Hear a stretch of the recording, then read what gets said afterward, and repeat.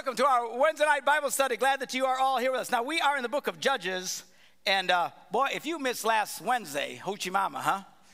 That was a whoa, yo, woo!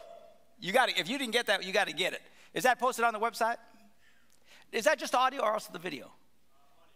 We don't do video too? Not Wednesday? How come?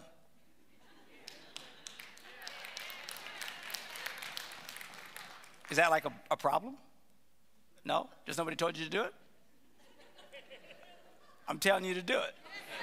All right? With a shirt like this, man, as much money as I pay for this shirt, I want everybody to see it. So get those things posted up, man. It's cool. There was a powerful story. You know, if you missed it, man, at least get the CD and listen to it.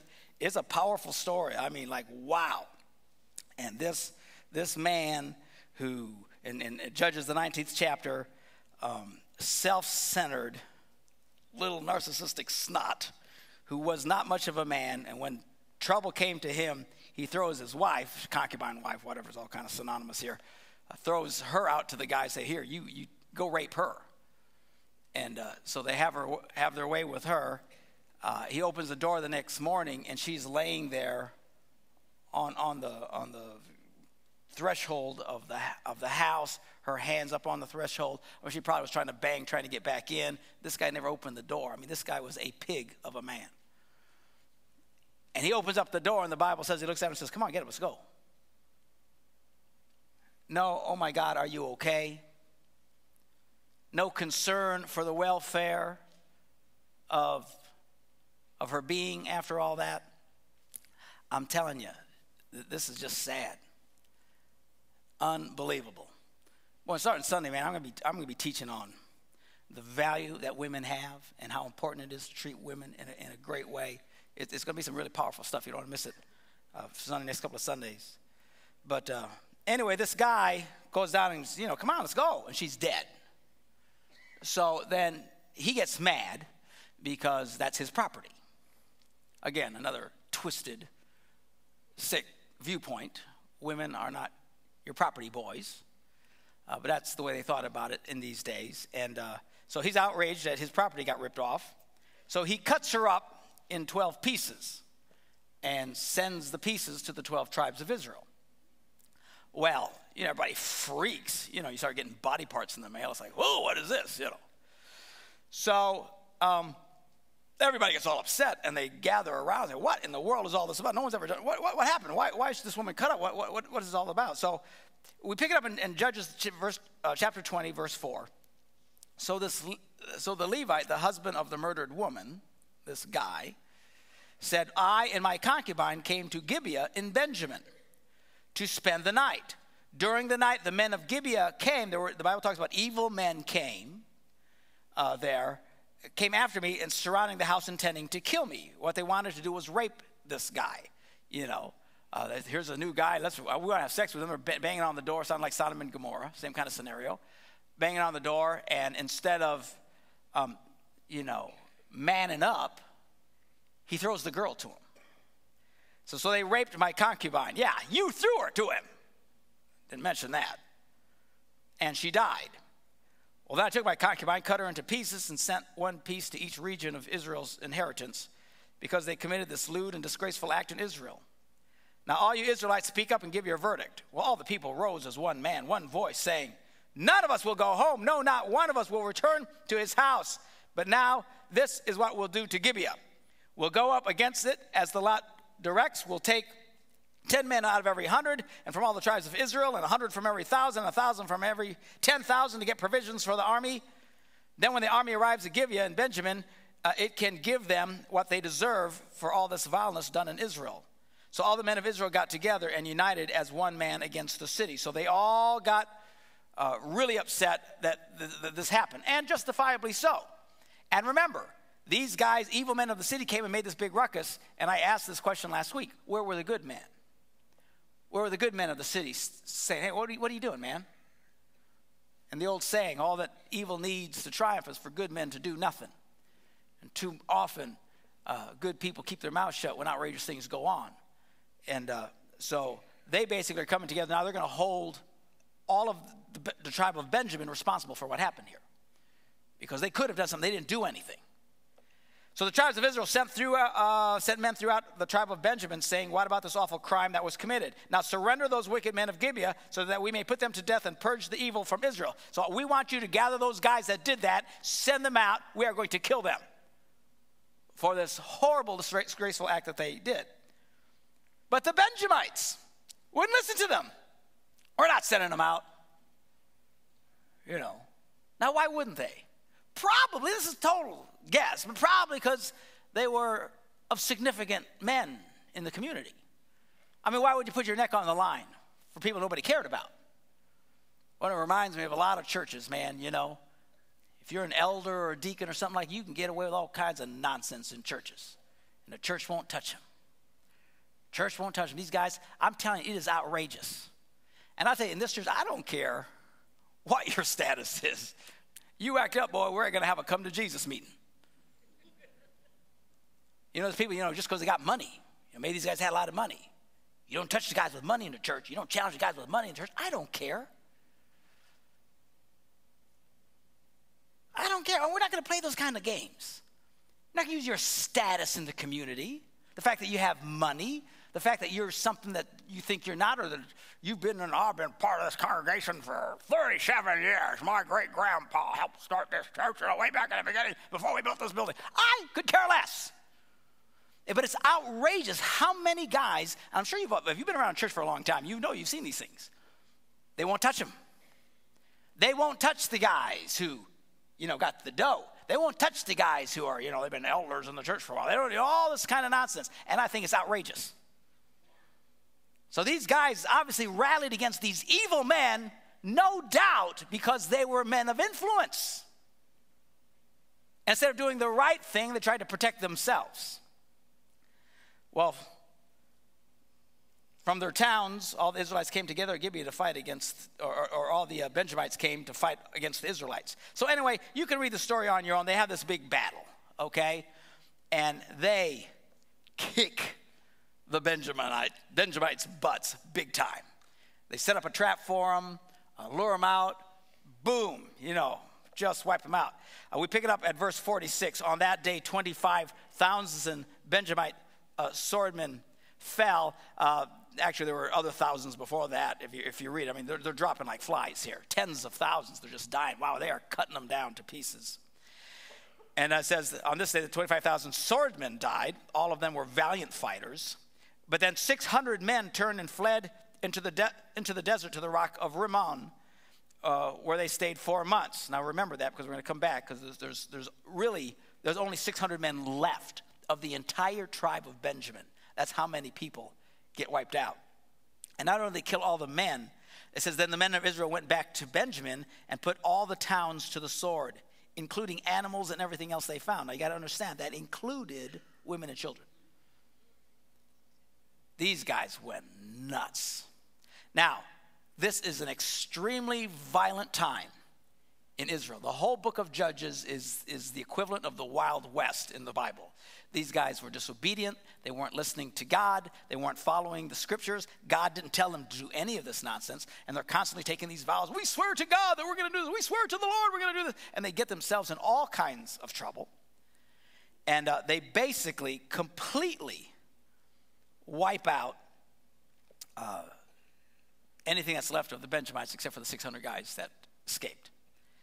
Well, verse 1 of chapter 21, the men of Israel had taken an oath. Again, they're always swearing. Swear to God, I swear to God, I swear to God. And they would take their vows very seriously. By the way, you should not be swearing to God. Jesus said, let your yes be yes and your no be no. You don't need to be making vows and making all these heavy commitments to God. You know, just do what you say you're going to do. Be a man and a woman of integrity. You don't get yourself in all kinds of traps and condemnations with all these heavy vows. So he says, not one of us will give his daughter in marriage to a Benjamite. So they're so mad. First of all, how mad do you got to be to get into a bloodbath like this and still be foaming at the mouth? I mean, these guys were nuts. The blood flowed like water, and then they make this vow. None of us are going to give any of our daughters, because they just wiped out every woman in the entire tribe. And they're so angry they make this vow. So anyway, jump down to verse 6. Now, these guys are bizarre. They're very sick. They're very violent. They're very twisted. They're not acting in biblical ways really at all. So after doing this, they've calmed down. And in verse 6 it says, now the Israelites grieved for their brothers, the Benjamites. Hello? You just killed them all. And you wiped out all their women and children. And they sat down and now they're sad. Today, one tribe is cut off from Israel. Now, then they realize, and I'll tell you what, if that is not the kind of thing that happens in sin, you sin, you do something stupid, and then the weight of what you did hits you later, and you feel just awful. A lot of people, some of y'all are just on that treadmill, man, doing the sin, getting all caught up in your emotions, getting angry, lustful, whatever the deal is, do something wrong, then you feel bad, and then you repent, and it's cool, God will forgive you. You can stay on that treadmill as long as you want. You're not going to get very far, but it's time to get off the treadmill, man. Don't get stuck in that silence. Paul said, man, it's time to get rid of every weight and sin that keeps tripping you up. Let's run, man. Let's move forward. So anyway, now they're sad. Now, they've been the 12 tribes of Israel. Now there's going to be 11. And it hits them after all these hundreds of years of tradition that they've had. And they're in tears and they're upset. And they said, how can we provide wives for those who are left, since we have taken an oath by the Lord not to give any of our daughters in marriage? Then they looked around and said, which one of the tribes of Israel failed to assemble before the Lord? Now, they'd called this big meeting. Everybody's supposed to show up. And then he discovered that no one from Jabesh Gilead had come to the camp for the assembly. For when they counted the people, they found that none of the people from Jabesh Gilead were there. So the assembly sent 12,000 fighting men with instructions to go to Jabesh Gilead and not say, hey, where are you guys? But to put them to the sword. Kill them, including the women and children. These people are out of their minds. I'll tell you what, you get an invitation from these people to a party, man, don't be late. Man, they go kill you. So now they're upset because the one tribe's gone, and now who's messing around here? Go and kill a whole lot of them. So this is what you're to do, they said. Kill every male and every woman who's not a virgin. So every woman who's married, every widow, anything. So they kill every male and every woman, but for the virgins, okay? So they found among the people living in Jabesh Gilead 400 young women who had never slept with a man, and then they took them to the camp at Shiloh in Canaan. Then the whole assembly sent an offer of peace to the Benjamites at the rock of Rimmon. Remember, this is where these guys were hiding out. So what they're saying now is a peace offering. Hey, come here. We got some girls for you. What a bunch of psychos. Now, I don't know, Jabesh Gilead apparently wasn't a whole tribe. So they didn't bother wiping these guys out, but they were worried about Benjamin. So the Benjamites returned at that time. They came and they were given the women of Jabesh Gilead who had been spared, but there weren't enough women for all of them. Now this is the problem. The women grieved for Benjamin because the Lord had made a gap in the tribes of Israel. The Lord. That's something you got to be a little bit careful when you read the Old Testament. Everything that happened was the Lord. Good or bad. Evil, and you've really got to filter that because this was their viewpoint. Remember, this stuff was written thousands of years ago during a very dark time. And there's some people even today, they think that everything that happens is God. You know, they get cancer. Why did God give me cancer? You know, their child dies. Why did God take my child? Hello? God didn't do that stuff. This is a very primitive viewpoint of God. People, you know, pagans out there. If there's a God, why are there wars? Because there's a devil. Because there's sin. Because there's arrogant, evil men in the world. You know, somehow it's all laid at God's feet. You know what I'm saying? You know, that's how simplistic their thinking was. God did not do this. They did this, and they weren't listening to God. They're going off all crazy in all their anger and frustrations. So anyway, they're all sad, and the elders of the assembly said, with the women of Benjamin destroyed, gee, I wonder who did that. How shall we provide wives for the men who are left? So they're upset because, there's 200 guys yet who don't have wives. So the Benjamin survivors must have heirs. This is so dysfunctional, And I guess you see this. People get in dysfunctional relationships and do some of the goofiest things. You guys have seen this, women who their husbands just beat the snot out of them, but they can't leave. Or some people empowering, some of y'all don't be doing that, empowering people to act very badly and stuff. And it's just dysfunctional, psycho, crazy wackiness, and it doesn't even make sense. Now, this is at a very large scale, but dysfunctional nonetheless. They're doing everything they can to get these guys girlfriends when they just about kill them all. How weird is this? So they said, we can't give them our daughters as wives because we took this oath. We said, cursed be anyone who gives a wife to Benjamin. But look, there's the annual festival of the Lord in Shiloh to the north of Bethel, and the east of the road that goes from Bethel to Shechem, blah, blah, blah, blah, blah, blah. Anyway, so they instructed the Benjamites to say, go hide in the vineyards and watch. And when the girls of Shiloh come out to join in the dancing, then rush from the vineyards, and each of you grab one. These guys are like cavemen, for crying out loud. And then when their fathers or brothers come complaining to us, we will say, just do us a kindness by helping them because we did not get wives for them during the war, and you are innocent since you did not give your daughters to them. It's not your fault and stuff like that. So anyway, they're basically playing games. Okay, they're just playing games. They say, we swore that we wouldn't do it. So here, I'll tell you what, the girls are going to come out. They do this little dancing jig, over here, just south of De Pere. And then, De Pere, celebrate De Pere, And then what you do is just when the girls are boogieing and stuff, you run out, grab them, and take off. And we'll go, whoops. Okay, it's just game playing. And they're looking for, people, again, try to justify their lives, do whatever they can, trying to find technicalities to get around what might be right or wrong. And anyway, it's all completely nuts. Verse 23, so that's what the Benjamites did while the girls were dancing. Each man went and caught one. I got one! And carried her off. Ooh, ooh, ooh, ooh. So bizarre. Carried off to be his wife. Isn't that romantic? They had to be their wives. I just caught you. You're my wife. I caught you over there. What's your name again? How romantic is that, girls? Did that just light your heart up? Man, I wish some caveman had grabbed me. Then they returned to their inheritance and rebuilt the towns and settled them, and that's how the tribe of Benjamin kept going, blah, blah, blah, blah, blah, blah, blah, okay? But it ends with this very telling verse. This is the final verse of the book of Judges. In those days, Israel had no king, and everyone did as he saw fit. There was no standard. Whatever seemed right in their own eyes, the King James Bible says. Everyone did whatever seemed right in their own eyes. Boy, if you don't see that spirit today, doesn't matter what the Bible says, I think it's okay. Doesn't matter if I lie, cheat, steal, fornicate, commit adultery. My friends think it's okay. Your friends.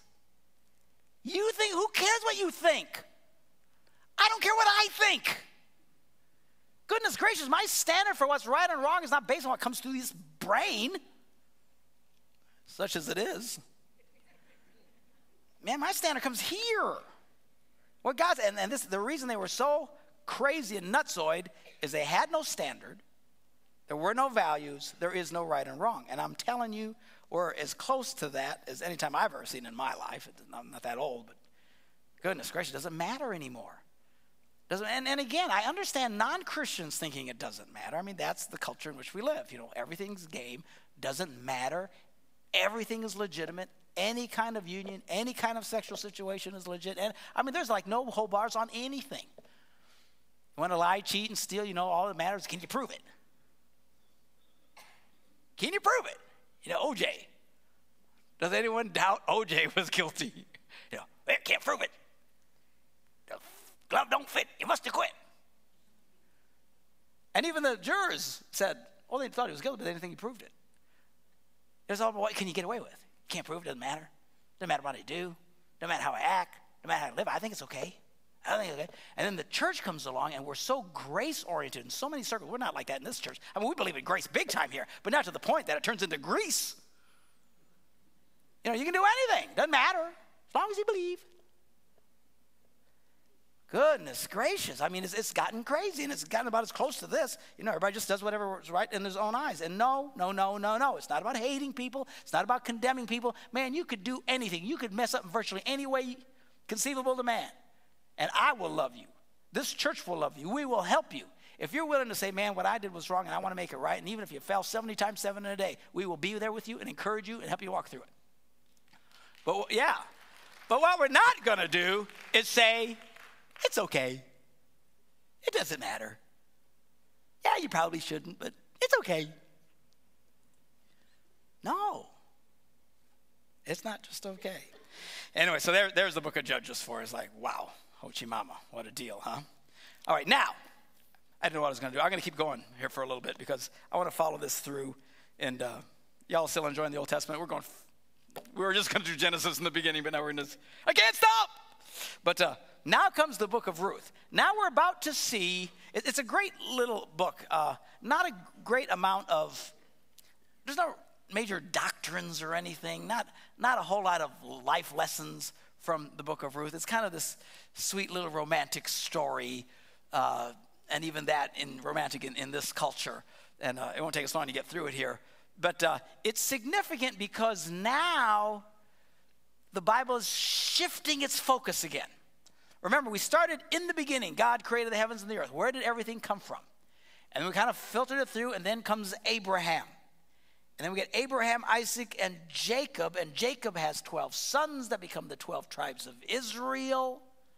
And then it kind of focuses to little Joseph, the younger son, because he winds up going to Egypt. That's how they all wind up in Egypt. Along comes Moses, let my people go, comes kicking butt and taking names, gets them out of there, takes them, tries to take them into the promised land, but they were such a mess. We read that whole story. It took them 40 years before they could get their act together, which should have taken them like a couple of weeks to walk into the promised land. So eventually, then Moses dies. They go into the promised land. They take over, with Joshua. Everything's great, fabulous, praise God. And then everybody just does whatever they think they want to do. And that's the book of Judges. So that's just a big stinking mess. Now the Bible's now to take the focus again. And we know where the nation of Israel came from. They're now in the promised land. They're all established. They're a mess, but they're all established there. And now the focus is going to get very narrow. We're going to start focusing now again on one family. One family. And Ruth sets this up. The family we're about to focus on is the line of David, King David. Because from King David comes the line of the Messiah. That's why you read in the New Testament, the Gospels, where Jesus was walking and people would cry out to me, "Oh, son of David, have mercy." And everybody knew he was a descendant of David. This was part of the line. And Jesus came as the Messiah through the line of David, that all this was prophesied all the way down the line. So check it out. Ruth, chapter 1, verse 1. In the days when the judges ruled, all the insanity going on here, there was a famine in the land. Of course, these famines would come, why? Because they were always disobedient, would disobey God, and then, boom, they would go. And a man from where? Bethlehem. Does that sound familiar to anybody? Okay, this is now the focusing to Bethlehem. This becomes the city of David. Remember when the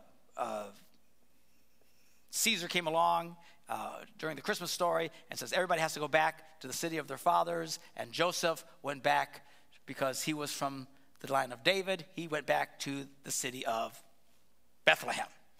And this is where we get the focus now on this little town. So there's a man from Bethlehem in Judea together with his wife and 2 sons. So they leave Bethlehem and they went to live for a while in the country of Moab. It was like on the other side of the Dead Sea over there because of the famine. Now the man's name was Elimelech. His wife's name was Naomi. And the names of his 2 sons were Mahlon and Chilion. And they were Ephraimites from Bethlehem, Judah, tribe of Ephraim. And they went to Moab and lived there. Now Elimelech, Naomi's husband, dies. And she was left with her 2 sons who married Moabite women in the area. One was named Orpah, sounds like a killer whale, and the other was Ruth.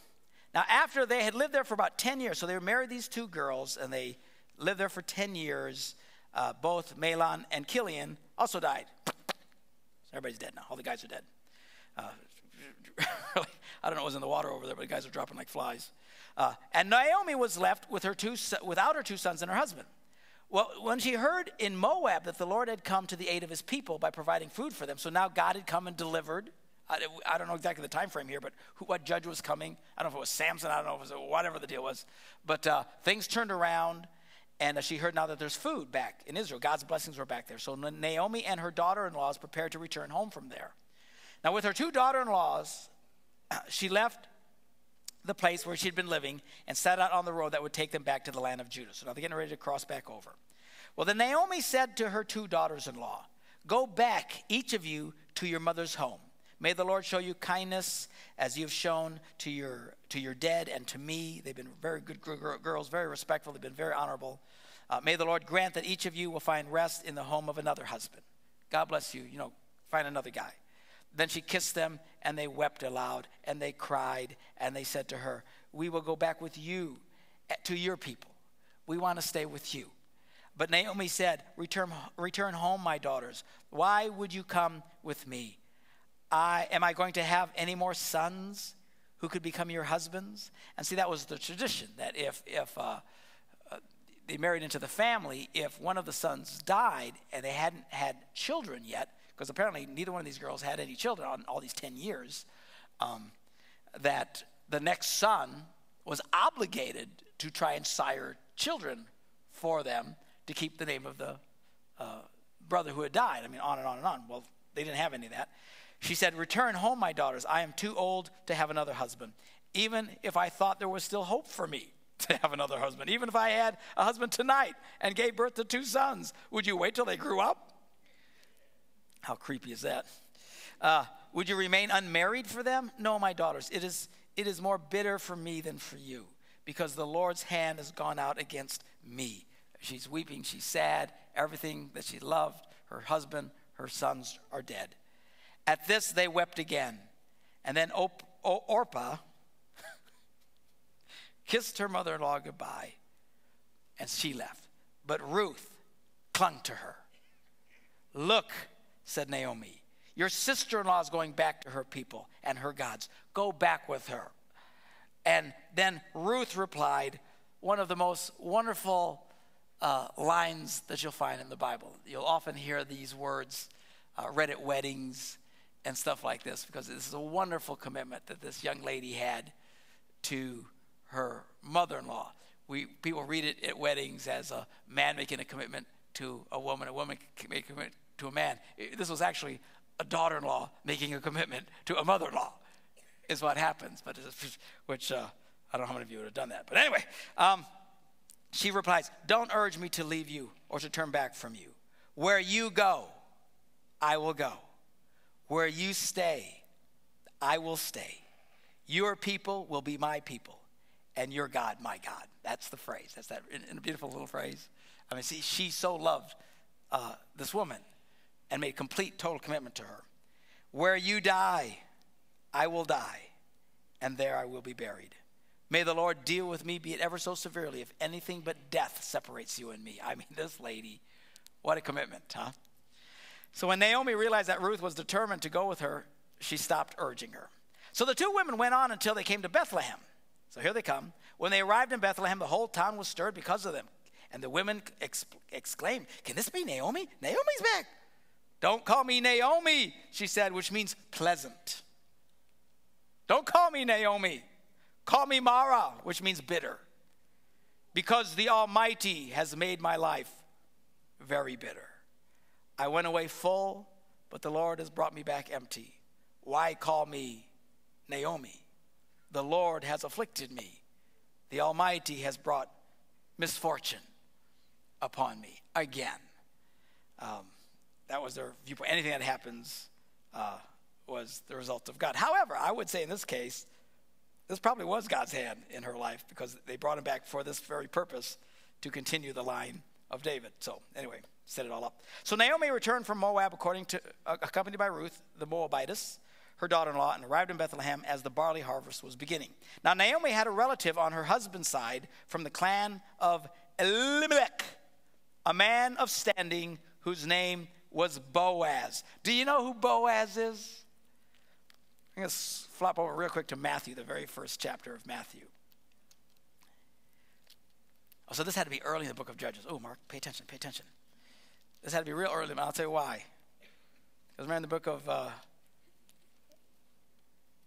the book of Joshua, they came into the promised land, and they were going to come down and bring down the walls of Jericho. There was a lady there who helped them. Remember her name? Rahab, the prostitute. She was the harlot. Well, check it out. In Matthew, the first chapter, verse 5, Salmon was the father of Boaz, whose mother was Rahab. So this is the son of Rahab, of the harlot, who had helped them, when they first came into the promised land. So this is Boaz. Pretty cool, huh? It's all coming together, which is interesting because you look in the line of Jesus, the Messiah. You have a harlot. You have an adulteress. And I don't know what you'd call the other weird one where this lady seduced her own father to get, or tricked her own father into conceiving. A very, very bizarre story. Tamar, you remember her? We read that in I believe it was in Genesis. I mean, it's not like everybody in the line of the Messiah was perfect. God loves imperfect people and can take even a big mess and make something amazing out of it. That's the great story in all of this. Okay? So here's Boaz. Now, and Ruth the Moabitess said to Naomi, let me go to the fields and pick up the leftover grain behind anyone whose eyes I may find favor. And Naomi said, go ahead, my daughter. So she went out and began to glean in the fields behind the harvesters. Now, the rule was in those days that when you're out there and you're bringing in the harvest or whatever, that poor people were allowed to come and pick up what was left. Okay, they were able to glean whatever they could. They weren't supposed to refuse the poor. They were supposed to gather as much as they can, but whatever was left over, sometimes it was very, very, very little, but just whatever minimal things they could do, they were allowed to be able to do that. So she does that. So she goes out there and she's gleaning. As it turned out, she found herself working in a field belonging to who? Boaz, who was from the clan of Elimelech. Now just then Boaz arrived from Bethlehem and greeted the harvesters. The Lord be with you. How y'all doing? And the Lord bless you, they call back. And Boaz asked the foreman as he's looking around, who is the babe? Who's that? He goes, who's that?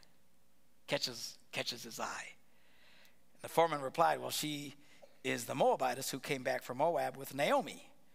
And again, this is a very small community. I'm sure everybody knew, all they had to do is, well, that's that lady. And he probably, So she said, please let me glean and gather among the sheaves behind the harvesters. She went into the field and has worked steadily from morning till now, except for a short rest in the shelter. So Boaz goes and talks to her and says, my daughter, listen to me. Don't go and glean in another field. Don't go away from here. Stay here with my servant girls. Watch the field where the men are harvesting and follow along after the girls. I've told the men not to touch you. And whenever you are thirsty, go and get a drink from the water jars the men have filled. Okay, now this is the closest thing you're going to find to flirting. Okay? At this time. I mean, he's obviously got an eye on the girl. And so he goes and says, don't go to any other field. Stay here and hang with them. And if you need any water, just take whatever you want. And da-da-da. So, she's no dummy. She knows, ooh, he likes me. Well, at this, she bowed down with her face to the ground. That's what Debbie did when I first dated her. I have a video somewhere, an old film, 8mm. And she exclaimed, why have I found such favor in your eyes that you would notice me, a foreigner? And Boaz replied, well, I've been told about all that you've done for your mother-in-law since the death of your husband, how you left your father and mother in your homeland and came to live with me. See, he knew all this. Everybody knew what was going on. May the Lord repay you for what you have done. May you be richly rewarded by the Lord, the God of Israel, under whose wings you've come. I've heard you're a really, really nice person. That's why I'm doing this. Hogwash. He liked the girl. May I continue to find favor in your eyes, my Lord, she said. You have given me comfort and have spoken kindly to your servant, though I do not have the standing of one of your servant girls. In other words, your servant girls have more standing than I. I'm a nothing. I'm a nobody. Well, at mealtime, Boaz said to her, come over here. Come eat with all of us. Have some bread and dip it in the wine vinegar. So she sat down with the harvesters, and he offered her some roasted grain, and she ate all she wanted, had some left over. As she got up to glean, Boaz gave orders to his men. Okay, even if she gathers among the sheaves, don't embarrass her. Rather, pull up some stalks for her from the bundles and leave it there for her. So he's basically saying, okay, you see the chick when she's back there? Just start dropping stuff for her. He likes the girl. Okay? So Ruth gleaned in the field until evening. Then she threshed the barley she had gathered, and it amounted to an ephah, which is about 3/4 of a bushel. But it was a bunch. I mean, these people were, all they were looking for little bits to just get them by. So she carries it back to town, and her mother-in-law saw how much she had gathered. And Ruth also brought out and gave her what she had left over after she had eaten enough from the meal. And her mother-in-law said, where have you been? Where have you been gleaning? Holy moly, you're making out like a bandit, babe. And where did you work? Blessed be the man who took notice of you. And then Ruth told her mother-in-law about the one at whose place she had been working. The name of the man I worked with today is Boaz, she said. Oh, the Lord bless him, Naomi said to her daughter-in-law. He has not stopped showing his kindness to the living and the dead. She added, that man, she knew who he was. That man is our close relative. He is one of our kinsman redeemers. Now, let me explain that to you. The rule was that in the case of these guys dying like that and they left property, that the nearest relative had the right to come and purchase the property. They had first dibs, okay? But if they bought the property, they also got the wife. All right? So when she said, Boaz, oh man, he's one of our kinsman redeemers. So there's a chance, is what she's saying to her. All right? So then Ruth the Moabitess said, well, he even said to me, stay with my workers until they finish harvesting all the grain. And Naomi said to Ruth, her daughter-in-law, it will be good for you, my daughter, to go with his girls, because in someone else's field you might be harmed. So Ruth stayed close to the servant girls of Boaz to glean until the barley and the wheat harvests were finished, and she lived with her mother-in-law. Well, one day, Naomi, her mother-in-law, said to her, my daughter, should I not try to find a home for you where you'll be well provided for? Is not Boaz, with whose servant girls you've been, a kinsman of ours? So she's now mother-in-law, starts manipulating the situation and say, okay, let me show you how we could try and get this guy. So he says, tonight he will be winnowing barley on the threshing floor. Wash and perfume yourself, put on your best clothes, get dolled up, smell purty. Get as purty as you can be. Then go down to the threshing floor. But don't, by the way, why would she do that? Because, if you're going to go fishing, you got to get a worm. You got to get dolled up. You got to do something. I was talking about this when we were taping the TV show. A lot of women just say, I'm trusting for the Lord to bring me a husband. I'm not trying to discourage you. Not a lot of you. I've heard a lot of you say that. But my encouragement is, look, if you're going to go fishing, you got to go where the fish are. Okay? God can bless you and help you and guide you. But if you're living in the desert saying, I'm praying God's going to bring me a fish, I don't think so. Okay? So go out and do something. And by the way, and I'll just end with this because we'll pick up this next week and finish the story. It's kind of a cool story. Well, actually, it's a very cool story. But I had a guy write me the other day, and he says, man, my wife, she never dresses up. She never puts on any makeup. She never does anything with her hair. I mean, he's basically whining and complaining and stuff like that. So I kind of tried to walk him through it. But then my encouragement to the wife is, come on, girls. I know to a lot of women, they think, well, I shouldn't have to do that. I'm married to him. Okay? But what you're saying, what a woman is saying when she refuses to do stuff like that is you're not worth the effort. It's certainly what a man feels. Okay? He's not expecting you to be a supermodel babe, okay? But just to look nice. And a lot of women, and I don't know because they're acting out, maybe they're upset with, maybe he's a big fat stinking jerk. I don't know. We never got that far. I don't know what her thinking is. But, it's interesting. When a woman really wants to send a message, she knows how to send a message. And by saying, I shouldn't have to dress up. I'm already your wife. I shouldn't. And you know what's so weird about that is if the guy dies and she becomes a widow, you know what's the first thing that woman does? She'll lose 20 pounds, get a new hairdo, and new clothes, and da-da-da-da. And all I said is just pretend he's dead now. Show a little kindness for crying out loud. A little, hey, you are worth the effort. I know it takes time and all that kind of stuff, but we like that stuff. My little redhead down there. So, all right, that's all I got to say about that. We're done. Ushers, come on up, and we will take up the offering tonight, and the band can come back up, and we will finish this out. It's a very, very neat story here. Again, not a whole lot of really deep Bible truth here, but it's just kind of neat how, God loves this whole thing, the whole romance thing, and they get into this real neat situation where there's all this sexual tension. It's kind of a fun story. And why does the Bible record stuff like this? Why does the Bible have a book like the Song of Solomon? It's all about sex. Because God digs it. He thinks it's cool. He just thinks it's fabulous. He loves it all. Just do it right, is all he says. Just do it. Do it the right way. And because that's the best way to do it, man. You do it right, it's absolutely fabulous. Let us pray. Thank you, Lord, for your kindness and your blessings this night. We thank you for your word. Help us to grow from it, to learn from it. Continue to open our eyes and give us insight, we pray, as we study your word. We ask you to bless these offerings tonight, Lord, as we come to honor you, God, in this place. And in this offering, what we're saying is, Father, we are going to return to you a portion of that which you have blessed us with.